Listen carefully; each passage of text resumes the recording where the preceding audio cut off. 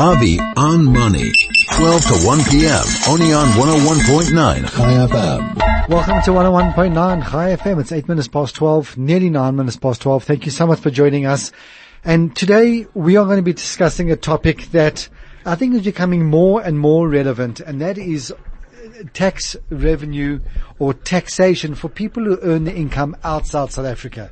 So in other words, you are a South African, you're a South African citizen, but you work outside the country and you now have to pay tax. Things have changed, things have moved. For many, many years it was static. There was a formula, it was applied, and it had to do about where you lived and how much property you owned and all that sort of stuff. That's all changed. And in studio with me is Theunis Ehlers, who is a director at Citadel Fiduciary. Theunis, welcome to High FM. Thank you, Avi. Nice to be here. Thank you. Thanks for coming through, and also thanks for coming through at such short notice. I know we only got this finalized yesterday. Theunis, put me through the paces. We were talking about expat tax, but let's maybe go a little bit back. Who is an expat? What is expat tax? How does a South African work out the country? How does that whole picture come together? I think expat tax is a name that we gave a specific type of tax, or the lack of it.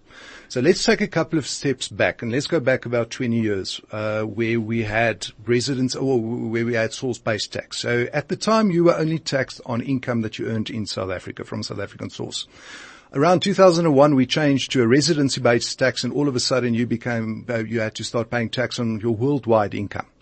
Now, at the time, there was already a lot of people working outside of South Africa earning their money there, and it would have been quite unfair to now all of a sudden start taxing them. So we had certain rules in the Income Tax Act, as you said, stating that if you work outside of the country, and you're outside of the country for more than 183 days, of which 60 is consecutive, you're not going to pay tax on that income. Now, please note, it doesn't mean you're not going to pay tax. It only means on that portion of your income, because you're still a South African tax resident, and that's probably key concept that we have to discuss. You're still a South African tax resident, so you pay on your rental income that you receive in South Africa, perhaps your investment income that you receive internationally, but the portion of your income that you earned by way of your being an employee offshore was not taxed. So long as you fitted within that formula. Correct. Now, that is now changing. From the 1st of March next year, that's 2020, only the first 1 million rand will be exempt if it fits within that formula. The rest of that will be taxed in your name as a South African tax resident.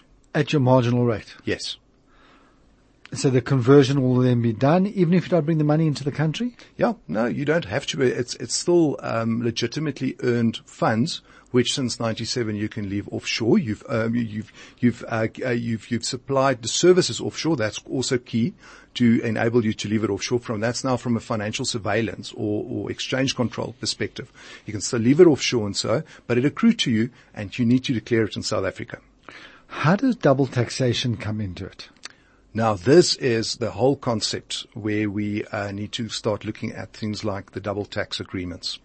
Now, and if I can take a step and just discuss the whole concept of residency. The reason why this is so important for this discussion is this tax that we're referring to now, this expat tax that we're referring now, cannot apply to you if you're not a South African tax resident. Remember, this is under South African tax law.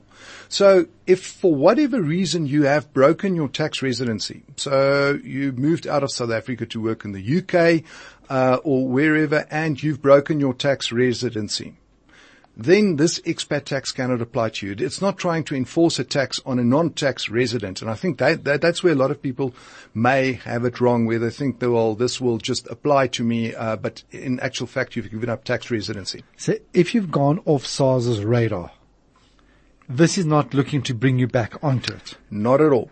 Okay. So that's exactly part of the problem, is where people thought, look, this is exempt income. In the past, I don't have to declare anything. You still need to lodge. If you're a South African tax resident, you still need to lodge your returns. It doesn't mean if you immigrated automatically that you're not a tax resident. On the other hand, it also, if you've moved to the UK 20 years ago and you've stayed there or to wherever in the world and you never plan to return, you have actually broken tax residency. Tax residency is closely linked to your intention. Now, the intention, as may become clear from your surrounding circumstances, where your home is, where your children are, your memberships, and so on. So they'll assess the facts of the matter. As in the old Cohen case that mentioned the place where you return to from your wanderings. Correct. That's the one that we all know about. But also, what people lose sight of is something like, for instance, the double tax agreement that South Africa may have with the jurisdiction where you move to. So the SMS line's going ballistic, and that's literally what people are asking. Is, let's take a simple scenario, and I think this is just to summarize what people are saying. You work in the UK, you're a South African, you're South African, but you're working in the UK, and you're paying tax on that money that you're earning in the UK. Do we pay tax again now in South Africa? No. Now there are two reasons for it. You've got your double tax agreement with the UK that will state that the source-based income may be taxed by that contracting country, while we won't be taxing it in South Africa. Even if you were working in a country that didn't have a double tax agreement with us, and you paid tax in that country, you would still be able to claim those credits against the income that you've earned. So you have to declare the income, but you can claim the credits. So there are ways, not around it, but where you won't be taxed, there won't be double tax. Someone's asking, is there a marginal tax discrepancy? I think so. What they're asking, let's say for the income that you're earning in the UK, you're paying 30%, but you'd pay, for example, 35% here in South Africa. Would you have to pay that 5% difference? If they've got the right to tax it, according to that double tax agreement. Yes. You're not going to have that situation where you have to pay it. Right. But be careful, because in certain other types of tax, we're talking income tax, like for instance, things like estate duty, where in the UK you have a rate of 40% on US citrus assets, in South Africa 20%. Now, they're going to take their 20%, but in South Africa you tax that 40%, and then 20%. You've already paid 40% there, so you can't now go and claim the rest that you've already paid there.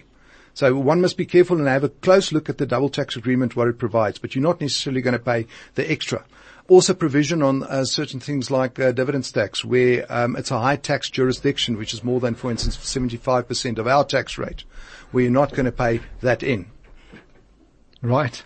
As I said, on things like estate duty, where in South Africa, now if you look at the US, where you won't be entitled to a spousal deduction where you are in South Africa, doesn't mean you're not going to pay tax there. So if I can summarize it, really what you're saying is that if you've paid tax, if you've been fully taxed in that other jurisdiction according to their laws, then you're deemed to have been taxed, even though South Africa might have taxed you more. But if you pay tax at a higher rate than South Africa would have taxed you, you are still deemed to have paid the correct amount of tax, and we're certainly not going to give you a refund. You're not going to get a credit in South Africa for the balance there. And I just wish this was TV, because the look on your face was like, you can forget it. It's not going to happen. Okay, Tinus, it makes a huge amount of sense. So let's just go back and focus on that 1 million rand. So are we saying that, for example, let's say you worked in a tax haven where you weren't really paying tax on your income, and it was all nice and dandy because your gross income was your net income, and you might have paid more for a bottle of Coke or to catch a bus or whatever it was. So it was indirect tax, but the direct tax on your income didn't exist, and everything was great. Maybe the United Arab Emirates, countries like that. Good example.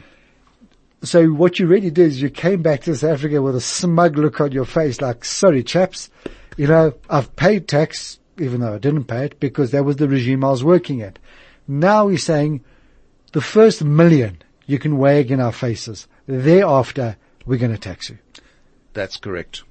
Okay. That's correct. And again, it's the residency is key, but also these double tax agreements. So like we have with you use the example of, for instance, Dubai. Yes.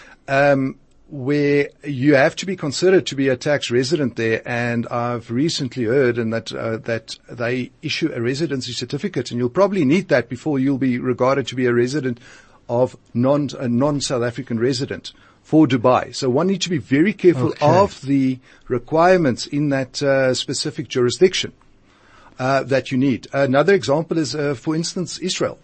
When you Olay in Israel, I don't know if my pronunciation is right. Olay, yes. Olay, okay, close enough. I thought that. Well done. Then you would be regarded in terms of the double tax agreement as a resident of Israel. Correct. Non-South African resident, this is not going to apply necessarily to you. Okay. So that's why I always come back to residency and double tax agreements for everything. Your question on the million rand, which is correct. The 1 million rand, yes, you're free. So if you're a student working there, you're probably not going to earn $1 million. Anything above that, you will be taxed in South Africa. I don't know. Waiting tables in London, earning tips in pounds, $1 million.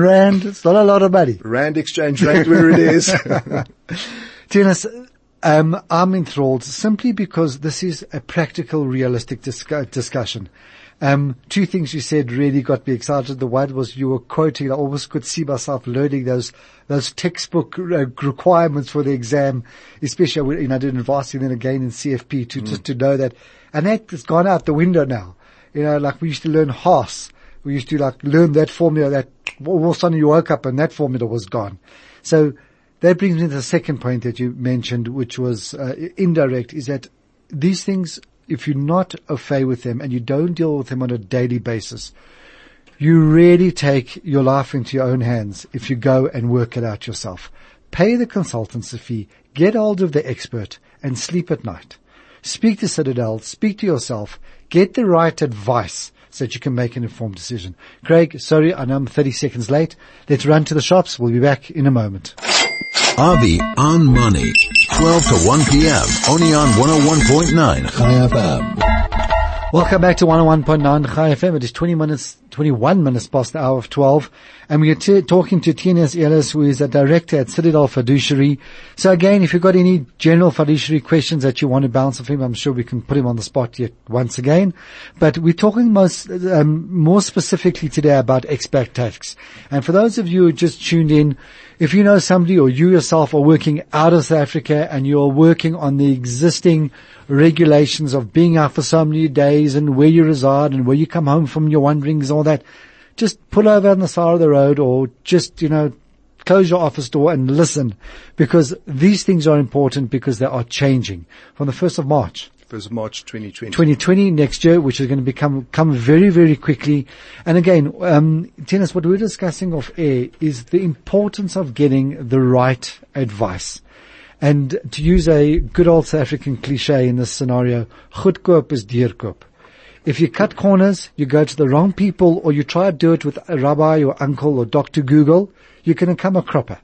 Rather pay the right fee to the right people, get the right advice, and never look over your shoulder. Do you guys take this advice to the nth degree? From an advice side, and it's very important, and this is a general comment that I make with regards to any international advice. We take the advice and we can advise on the South African side, what the South African law says about it. And this is a general comment on any international advice. And we can advise you about the double tax agreements, and we are also the first one to bring in other experts as well. This is a very, very specialized field, and there are other experts that specialize in specific things, like, for instance, the tax compliance. At what stage and what do you need to report? Let me give you an example. Let me give of a difficult situation. Again, my example of the person that moved to the UK 20 years ago, 10 years ago. He doesn't want to come back at all. So in actual fact, he's broken tax residency. What passport does he hold? That doesn't matter for tax purposes. Okay. Now that's an important point. Remember, there is a difference between, before I get back to that example, there is a difference between your exchange control, your nationalist, your exchange control, financial surveillance, and tax residency. So you may very well hold a British passport and be a South African tax resident, and not only based on the physical presence test, but you living here all your life. Perhaps you've got a passport from because your grandfather was from the UK or so, but you've moved to the UK for the first time. Yeah. Moved to the UK for the first time. You're never planning to come back. You have actually, and consider now the DTAs and so, but you've actually broken tax residency, but you've never thought of that. The problem is what happens on breaking tax residence in South Africa is, amongst others, you've got a capital gains event on your worldwide assets, except certain things like your South African fixed property. So now take the scenario, 10 years ago, you've broken residence by getting on a plane and leaving. You've broken residence, but you've done nothing about that with regards to, and you've had quite an asset base at the time, perhaps. Now you need to come back and explain this to SARS because all of a sudden you're in default here with SARS. Bring that and bring another aspect into the conversation, the exchange of information between governments. You've heard Tito speaking about that in the budget speech, about the exchange of information, how that's going to be improved and so on in future. So it's going to be very difficult to hide.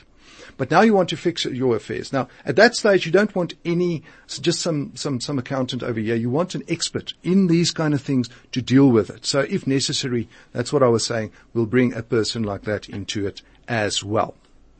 Yeah. One thing we've seen from our new Minister of Finance, well, maybe just take a step back. I was quite encouraged when Mr. Tito Mboweni became Minister of Finance because he's a man of pedigree. He's proven himself. He's well respected. He is a man of the people. I often used to like when he would call on radio and complain about filth in Pretoria, and he was all of a sudden felt the man was real. And he then left government, was brought back quite urgently. But there's a sense of realism in the whole story. Is this an area that you think the government has said we've sort of turned a blind eye to? And Mr. Mboweni is now turning around saying, hold on guys, this is a lucrative line that we've never really explored. It's time to look at this more carefully. I think it's a general focus. I wouldn't say it's from Mr. Mboweni. This predates him. When we started seeing this, I think it was around 2017. But this is from Treasury looking and considering any other places where we've got tax bleeding out. Right. Now, another good example is the work that the Davis Tax Committee has been doing or has done on various kinds of taxes, from wealth tax, estate duty, all those kind of things that they've addressed. So it was a general focus on closing whatever loopholes that may have been left. As I mentioned earlier, this specific expat tax comes from the days when we had source-based tax. And it was just something that was left open. They never really addressed it. And now they've done that. So it's part of a program of closing tax loopholes. Tina, something that you mentioned to me, I think before off air, which was quite poignant, is that we were discussing how one thing's for certain in the financial services industry and in financial markets is that change, is guaranteed as a constant. It's always going to be there. But you made a very encouraging statement that when it initially hits us, the certain changes, we look at it as a calamity. But once you drill down and sort of understand and get to learn how to deal with this new living organism that one has to deal with, all of a sudden it's not that bad. How does this expat tax strike you with this 1 million rand abatement, so to speak? Important. One, when we get the news the first time that this has changed, and it may have been as far back as capital gains tax, transfer duty, all those kind of things. Section 7C, more recently on the taxation of trusts and loan accounts and so on. We all become quite anxious. What are we going to do now? Will we still be able to almost make a living because this is now extra tax on us? And the same apply here. Yes, it is going to hurt for people who's earning a lot of money offshore. But my advice is always to run the numbers. Is it really going to be that bad? We're dealing with a tax here that's essentially, and please don't, I may be in trouble for saying that, essentially fair. It is, you are a South African tax resident and you're earning money, your family is here, and I know we can talk about tax revolt and what we get back for our taxes and so on. That's a different conversation. But I think that's another discussion. Yes. What you're saying is that our tax regime is fair. Yes. We're not onerously taxed. No. We taxed at international rates, sometimes better. In fact, far better than some socialist countries. We are definitely taxed and in certain cases, yes, we are here heavily taxed. Don't make a mistake there. on different levels, we are heavily taxed, but it could have been worse. If I take something like estate duty, the 40% that you pay, up to 40% in the US, the 40% that you pay in the UK, those kind of things. So, we are heavily taxed. Do not make a mistake there. But it's important with a new tax, to answer your question, is to run the numbers and see how bad it's going to be.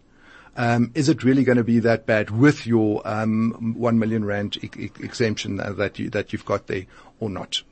And let's say it is bad. Let's say you turn around and say, this is, but Yes. I'm going to, at least you know what you're dealing with, and one can budget accordingly.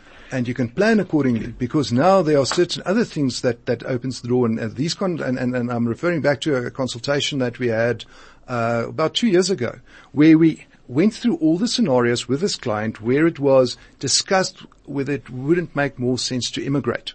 Now, immigrate here, I'm not talking about and there's a big mistake being made out there in a lot of commentary where they say financially immigrate and you break tax residence. It doesn't work that way. In this case, we were considering that he truly breaks tax residence with South Africa and move to a different jurisdiction. Wouldn't that be better? But at least we knew what he was in for and we could plan accordingly. And that's really what it's about, man. Something mentioned before was capital gains. I remember I was actually doing my articles when capital gains came in, and the concept was so foreign. It was such a weird concept that you sell an asset besides your private residence and boats less than 15 meters or whatever the things were. And now you've got to pay a capital gain, but you get the X amount you don't pay, and then you pay after that, and then there's actually that formula to work out, and but the whole concept was you own something, you sell it, and you make a profit, you must now pay tax.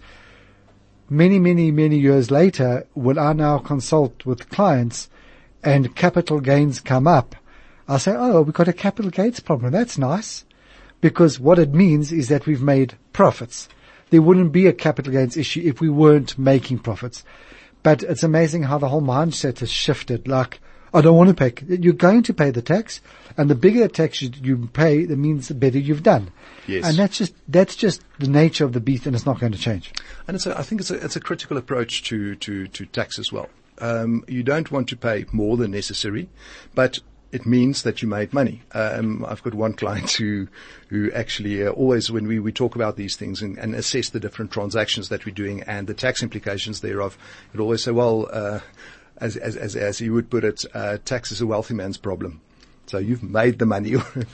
I know it's difficult to swallow necessarily. No, but I find, when we talk about issues, cell phone reception or this, that, other, we call them, we've got first world problems. Yes. Other people are worrying about how they're going to prevent polio or how they're going to get their children educated. And we worry that we had an intermittent signal somewhere on the highway. So I suppose it is taking all these different things into consideration. But Dennis, let's jump to maybe the end of the discussion when it comes to this residence-based tax, an expat tax. The long and the short of it is, no matter where you earn income, one has to pay tax.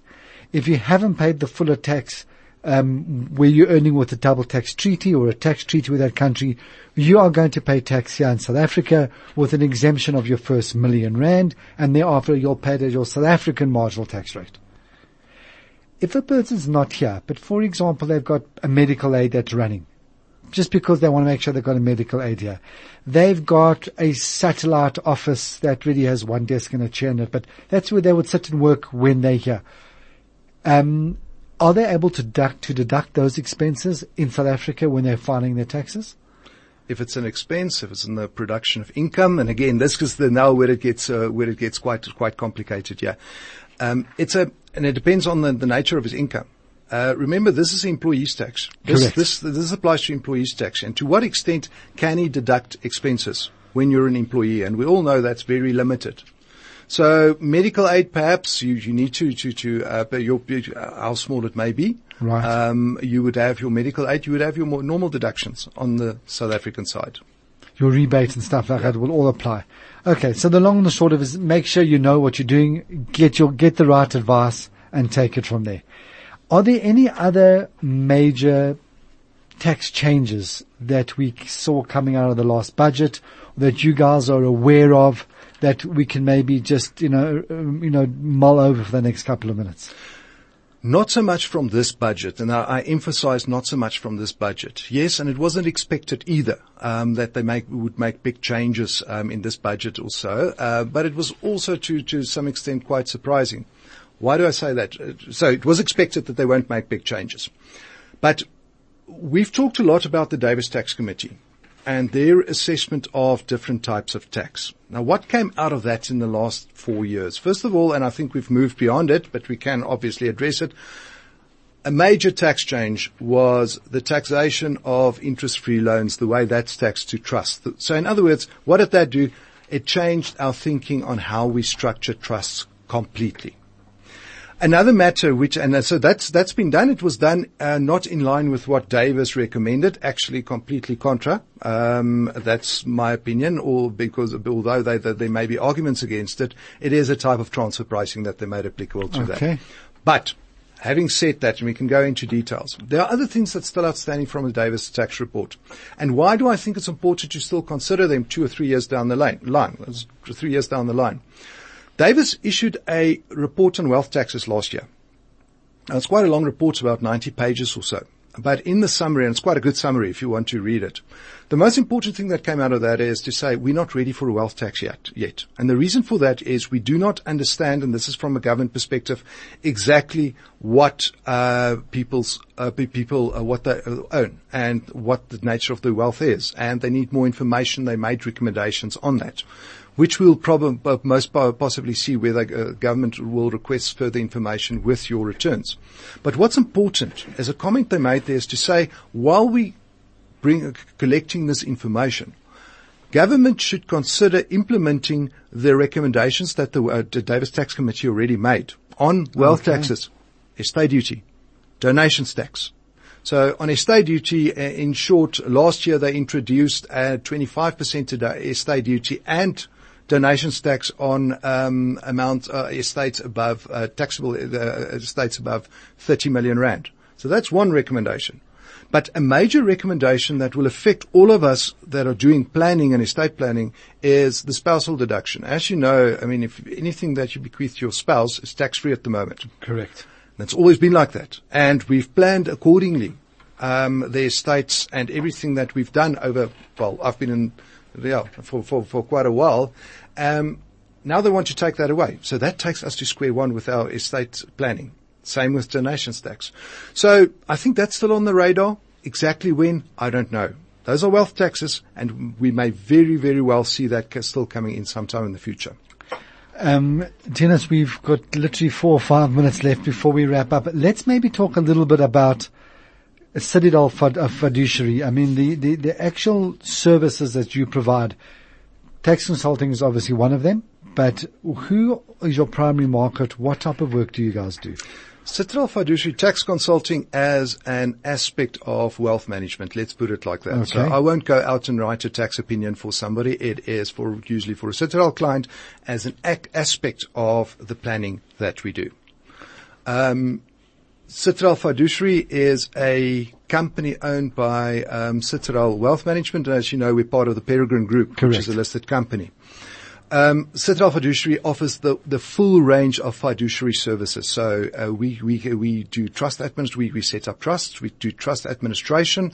We act as professional trustees on those trusts. When you say trust administration, that's the bugbear of most people who are involved in trust. Is the trust is set up, and now they're left with this baby, and they're not quite sure what to do with it. Yes. Would you guys administer it, do the taxes, file the returns, hold the minutes for the meetings, etc., etc.? Everything except the accounting, file that returns and so on. But there we interact with their accountants or accountants that we employ for it. Great. But we'll make sure the record keeping, we will do the advice on the structure, tax implications, those kind of things, work closely with the accountants and make sure that we can be seen as acting as a professional trustee, which is key to any trust structure.